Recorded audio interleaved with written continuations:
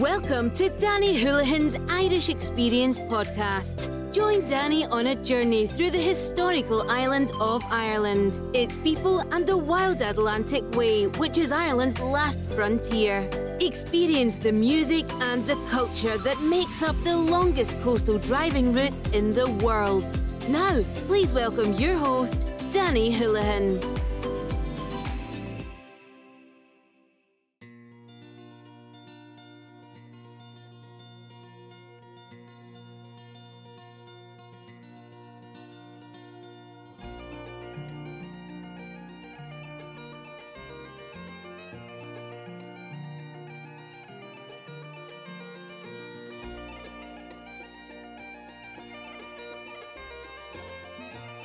Cuireann fáilte go dtí slí an Atlantic Ocean.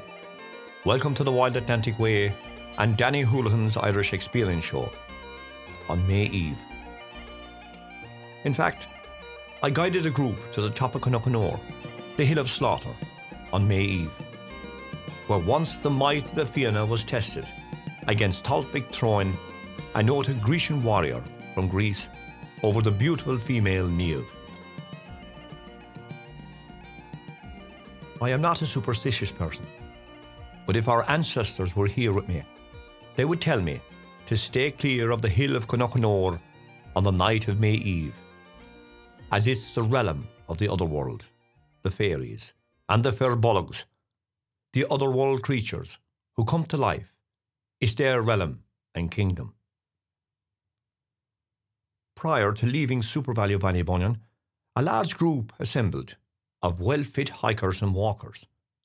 After introductions, we made our way through the bustling Ballybunion streets onto the path to Ahafona. From there, we took a left onto Drummond, then to Houlihan, and then Lahardane, which winds its way along the grassy countryside of Drummond, Houlihan, Lahardane, then onto the locht, Connaughtanore, the Hill of Slaughter.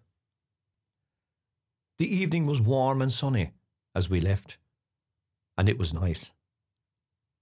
The sounds of happy walkers were behind me, 30 in all, as we made our joyful way at a nice pace to our first stop. Most of you will not be able to attend the walk on this occasion, so I will just give you a taste of the sights we came across and its people who are gone as we proceed up the famous Hill of Slaughter known as Connaughtanore.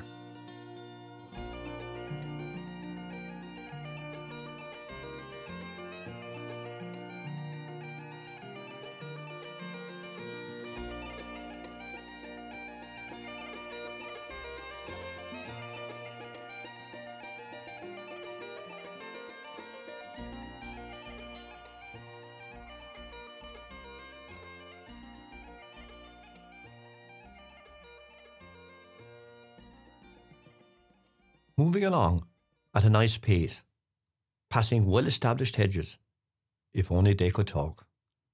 The views of the upland area came into view, with its upland pastureland and the hill of Connaughtanore in the distance.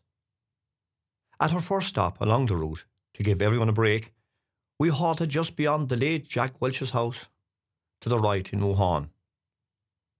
Located in a field to our right, with a stream flowing in front of it, was a univalette ring fort in very good condition, once a home to our Irish ancestors in the late Iron Age and early Christian period.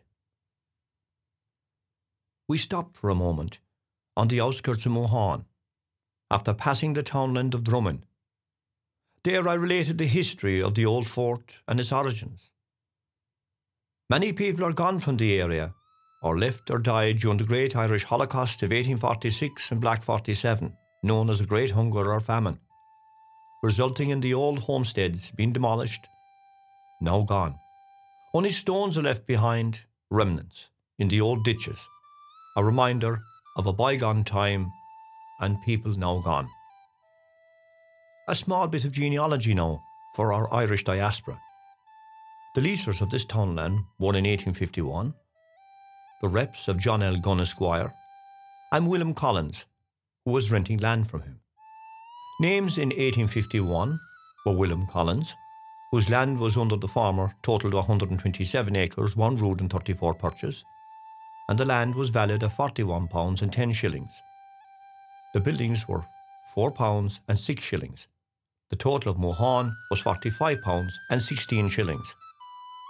According to the report of the time, the occupiers were William Collins, Ellen Mahoney, house 5 shillings, John Collins' house 6 shillings, and Bartholomew Mahoney, house 5 shillings. Townland of Drummond. The names that were here in 1851 during the Griffiths valuations were stated: immediate leaser of the land, Sophie C. Herring. She was leasing land to George Hewson, Esquire of Innismore, who was an occupier, which totalled 2 roods, 22 perches, costing 5 shillings.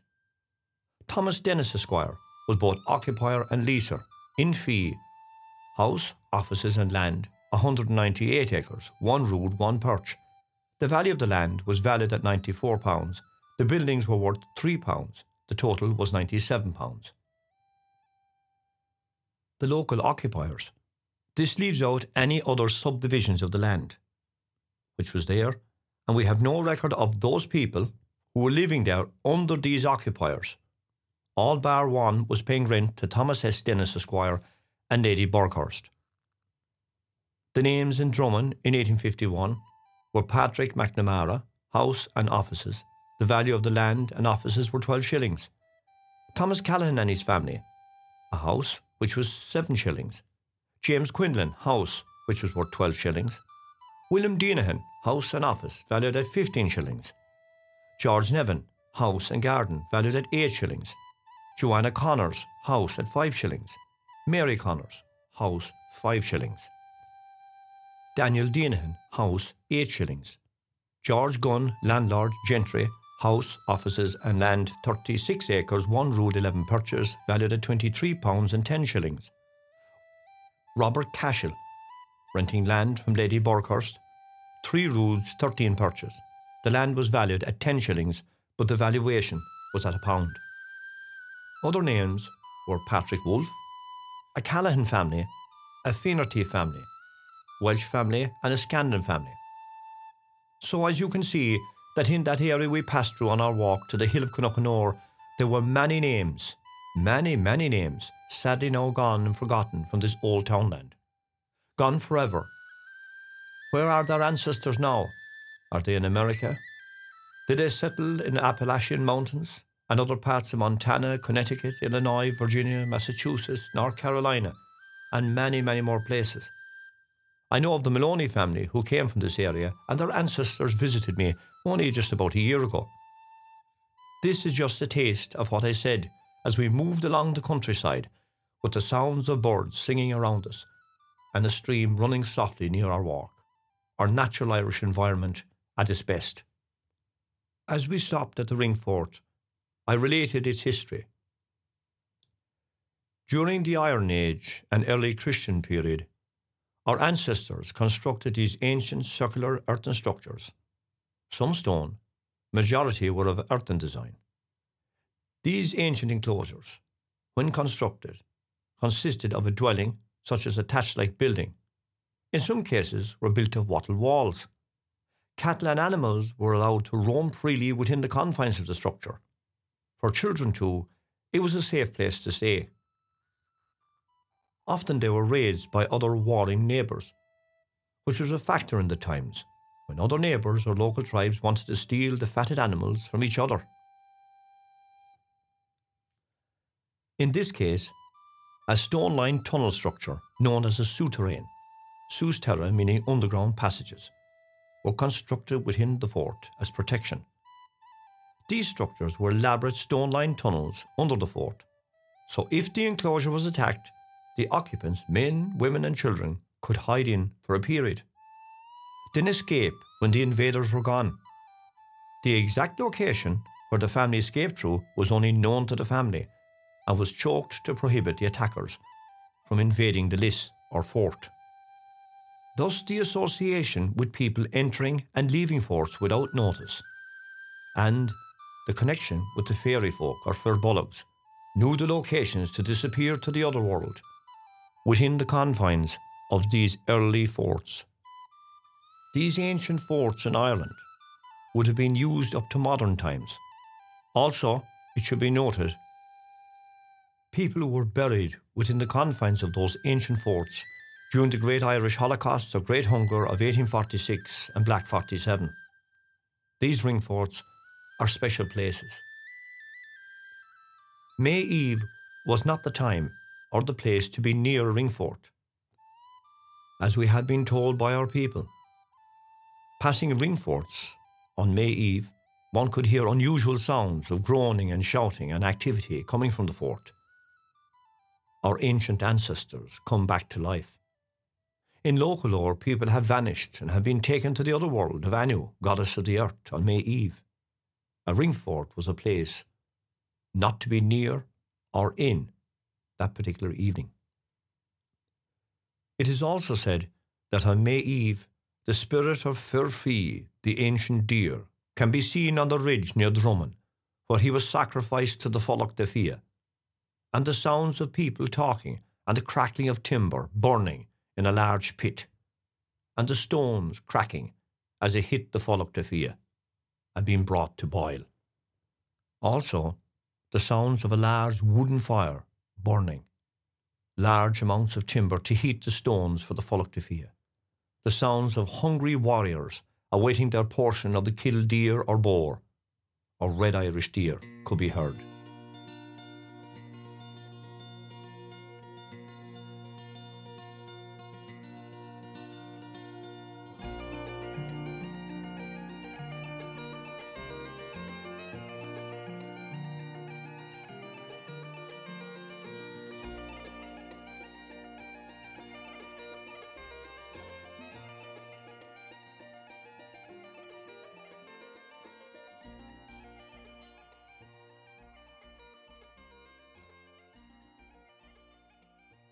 Another old story told about the area of lone travellers in the late 1880s. While walking along certain parts of the hill, suddenly they crossed a place where they felt so tired, cold, and very, very hungry. In fact, they were so overcome with hunger, this feeling they fell to the ground. The only way out of the place was to eat a small piece of bread or drink something to relieve the experience. One person locally who managed to pull themselves away from the area made their way to a thatched house, only to be fed by a local housewife. "Did you pass the old road?" she said, as she looked in their direction. "Oh yes," they replied. And she repeated the story that was repeated time and time again, that during the Great Irish Holocaust of 1846 and 47, known as the Great Hunger or Famine, "Oh, that's the old road used during the famine. Many are buried along its route, and some were found dead on it, and indeed buried within its banks and the fallen walls of their homes," she replied. Now, as we moved along our tour route, these are some of the names of the area now gone in Lahardane, Houlihan and Drummond. Again, another bit of genealogy for those in America and Australia and around the world. Now, just to mention a few names of those who were here in the area in 1851, I've gone back to 1848 as well to see who was there. A small bit of information, as I say, for our diaspora. A snapshot in time. Are there any relations of yours on my list? If so, reach out to me and let me know.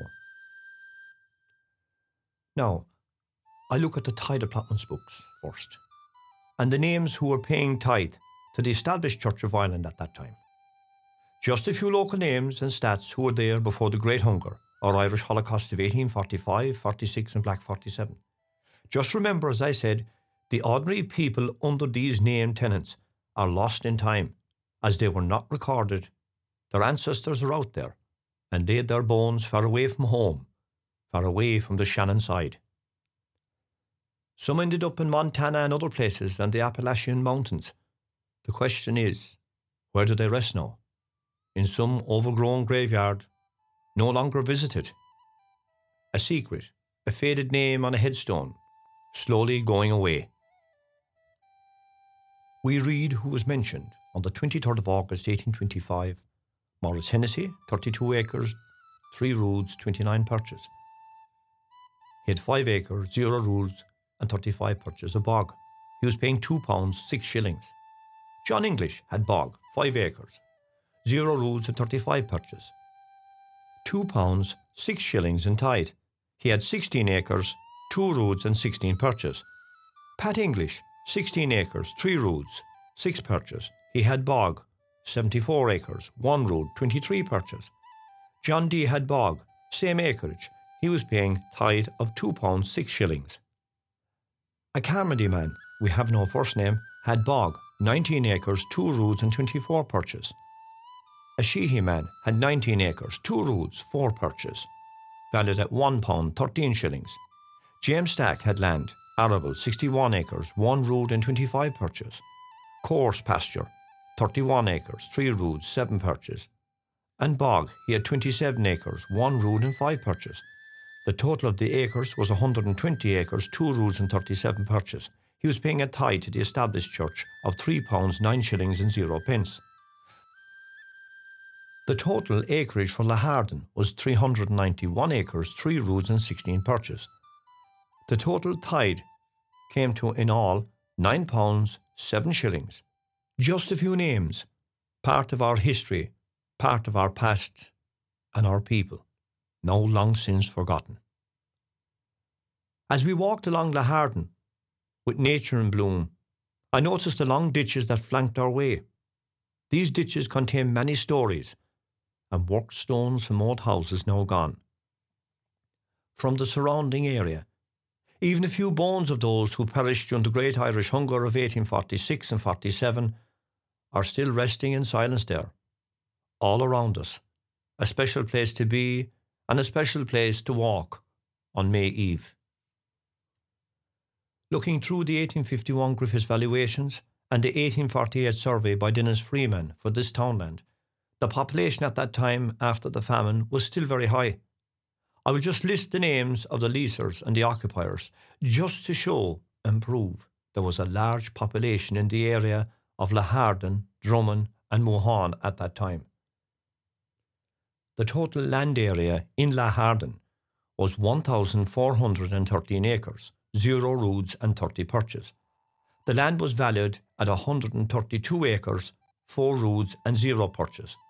The total was £147 and 9 shillings. The immediate leasers, there are a few, which I will now list. Under them will be the occupiers. As I said, under them we don't know. There's no records. As I said, not mentioned in this list are the remnants of a community after the Great Hunger of 1845, 46 and Black 47. Who were they? Where did our ancestors go to? Now gone. Maurice Hennessy, James Connell, Terence Connor, Michael Murphy, Edmund Murphy, Garrett D. All of the names in brackets. The reps, John L. Gunn, Angela D. Names of the people that were on the land at that time. Michael Kelly was living there in 1846 during the Great Irish Hunger. John Kelly, Ellen Sullivan, Patrick Sullivan was there in 1848. John English, Terence Connors, Henry Sullivan was there in 1846. John Diggin, Michael Murphy was there in 1846. Timothy O'Brien was there in 1848. Margaret Ferris, Mary D, Dennis Enright, Richard Kennedy, Brian Hennessy was there in 1848. James D was there after the famine in 1848. Edmund Enright, Margaret Ferris, Ann Connors, Patrick Sheehy, John Quinlan, Garrett D, Daniel D, Honora Conway, Mary Ryan.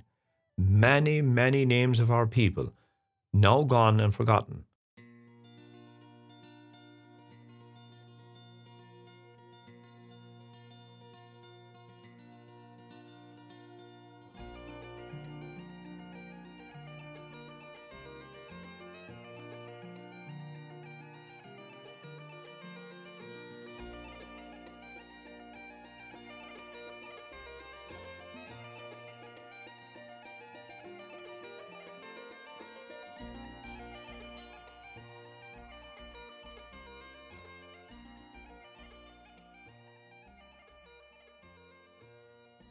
Now back onto the level, as we headed towards the crossroads, and took a left to the climb. Not far away from us in the distance is the famous holy well Tumamacree. I will deal with that in another episode. At the foot of the last climb to Cnocanore Hill, which is steep, we halted for the last time to draw breath. I related the famous story of Coch Cnocanore, the Hill of Slaughter, which all enjoyed. A taste of our history. As a boy going to school, I was related the story of a great battle that took place between Finn McCool and the Fianna against Talvik Train, or Talvik Trone he was known as. I have covered Cnocanore in another one of my podcasts, so when you get a chance, check it out. It's a nice podcast. From the dialogue of the ancients, we get a sense of the place and the battle, from the Irish translation, the Hill of Slaughter, which is taken from a Colloid of Shanorach, the Colloquy of the Elders, stanza 47, quote, the Hill of Slaughter. Cnocanore is the hill back there. Until eternity it will be called the Hill of Slaughter. O Patrick of the White Crozier, it is with good reason it is called that. Tell me if you can remember, O sad son of Cool, tell me and bless you the true story and don't hold back. One day, when Fionn the leader and the Fianna with their slender horses were on the hill, there was a great number of them, and they were not afraid to show their strength. A lone woman, more beautiful than the sun, was seen by the Fianna approaching up the pathway. She approached Fionn, the commander of all ports, and he saluted the woman, who wore a red cape. Who are you, O Queen? Said Fionn. You who are beautiful in spirit and appearance. Your voice will be more beautiful to me than any music that is played. My name is Niamh the Fair, the daughter of Roh, son of Lahardane, the king of Greece, my curse on him, who forced me to marry Talvik Train. What has forced you to travel? Don't keep any secrets from me now. I will protect you till eternity and keep him from you.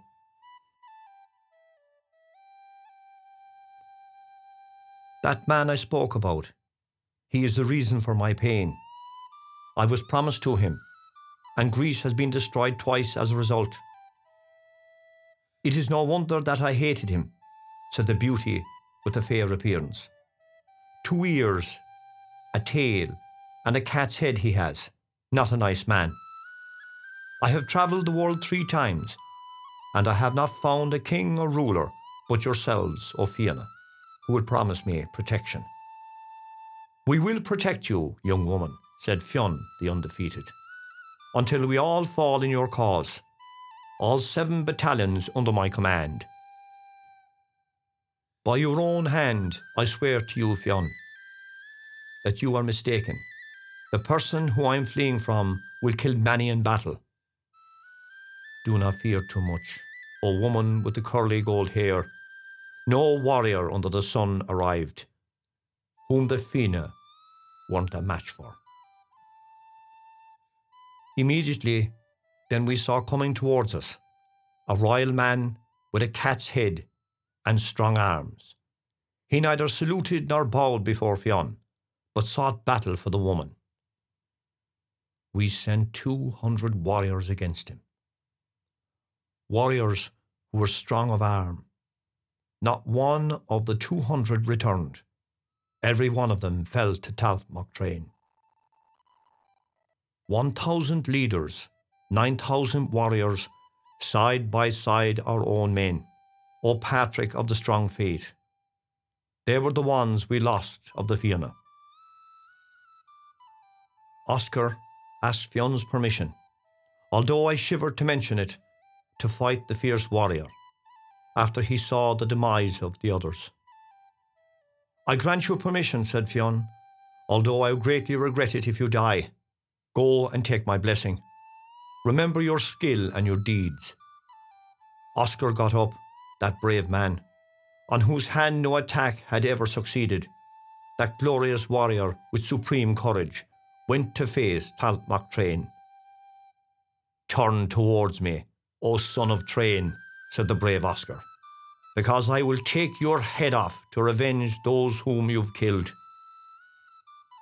For 5 days and 5 nights, the two strong men clashed in battle, without food or drink or sleep, until Talc fell by my son's hand. We raised 3 battle cries on high after that fierce, rough battle. Shouts of lament for those who had fallen in battle, and 2 shouts of praise for the death of Talc. And then, Niamh the Beautiful, that fine woman, when she saw the extent of the slaughter, that woman with the rosy cheeks was overwhelmed by a fit of shame and fell down dead with the others. The death of the Queen, after all that had happened, affected all very severely. On this hill, after that battle, the Fianna named it the Hill of Slaughter. Powerful words from the ancients. What a history we have in this area. It's fabulous. There was a cairn on the hill of Cnoughanore many, many years ago, and graves, it has been said, but sadly the heap of stones was removed in the early 1700s. As we reached the end of our tour and the climb to Cnoughanore, one of our guests walked on the last part of an old roadway which ran along the coastline and crossed Cnoughanore.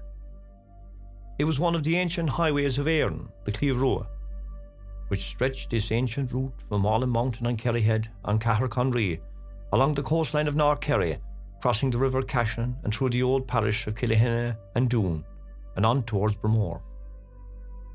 These ancient highways were ancient routes, linking the coastline and the old promontory forts and settlements along the coastline of North Kerry in ancient times, for people and their customs before the arrival of Christianity. It was related to me that the old road of Clíomh Rua branched off at Doon Church to the right and made its way to the hill of Cnoughanore. Now, my friends, you can still see a part of the old ditch on Cnoughanore, winding its way in the direction towards the ruin of Doon Church. And it should be noted, another part of that road can be seen near Bromore Cliffs, running along the cliffs to the promontory fort of Lick Castle. It's not without grounds that another spur ran from Lick to Cnoughanore. The road crossed the hill to the other side, where the start of the Shannon Way is now, and made its way to the old woodlands of Asti, Ballylongford. These woodlands are gone now, but the bogs are there to testify to the woods being there. It is said that on May Eve, if you're on the hill, the sounds of carts and horses can be heard clear as day, making their way along the hillside to Asti and Ballylongford. The voices of the ancients, returning to the lands they once roamed and farmed. After the group had a break and a brief conversation with each other, a thing today we often miss, we all gradually dispersed down from the Locht and Cnoughanore, leaving behind its famous history and lore. The mist that had covered the hill gradually cleared, leaving us with a sunset view of the clouds. It was magic, as if the fairy folk had permitted us a glimpse of their dawn, I thought. One could meditate on one's own soul as we descended from the beautiful hill. Some of the original group came together as we came down the hill, with the scenic backdrop of the Shannon Estuary and Kerryhead in the distance. A great conversation took place about fairies and pishogues. It was unique. However, one person warned us, "Don't tempt the fairies," as we passed the ring fort near Mohan. The fine conversation intermingled with periods of silence, with nothing but the sounds of birds singing before dusk, was all around us, an experience worth having. It was not long until we arrived at Ahafona and back to the town of Ballybunion, alive with the sounds of night revellers. I thought, we have left our history and our tour behind us, a period of communion with our nature and our landscape. I will be back to the Hill of Slaughter again, so keep an eye on my podcast series. I hope you've enjoyed our May Eve trip to Cnoughanore. I know I did, and a small bit of genealogy. If you would like to support my ongoing research and podcast episodes, why not buy me a coffee? This will be used to update my research and equipment. I will give everyone who contributes a shout out on my series. Just click on the link below to support me in any way, big or small. Thank you. That's buymeacoffee.com/YXQDanny. Until we all meet again, slán, bye. Thanks for listening to our show. Through its people, its heritage, and its rugged coastline, this is truly Danny Houlihan's Irish experience. Bye for now.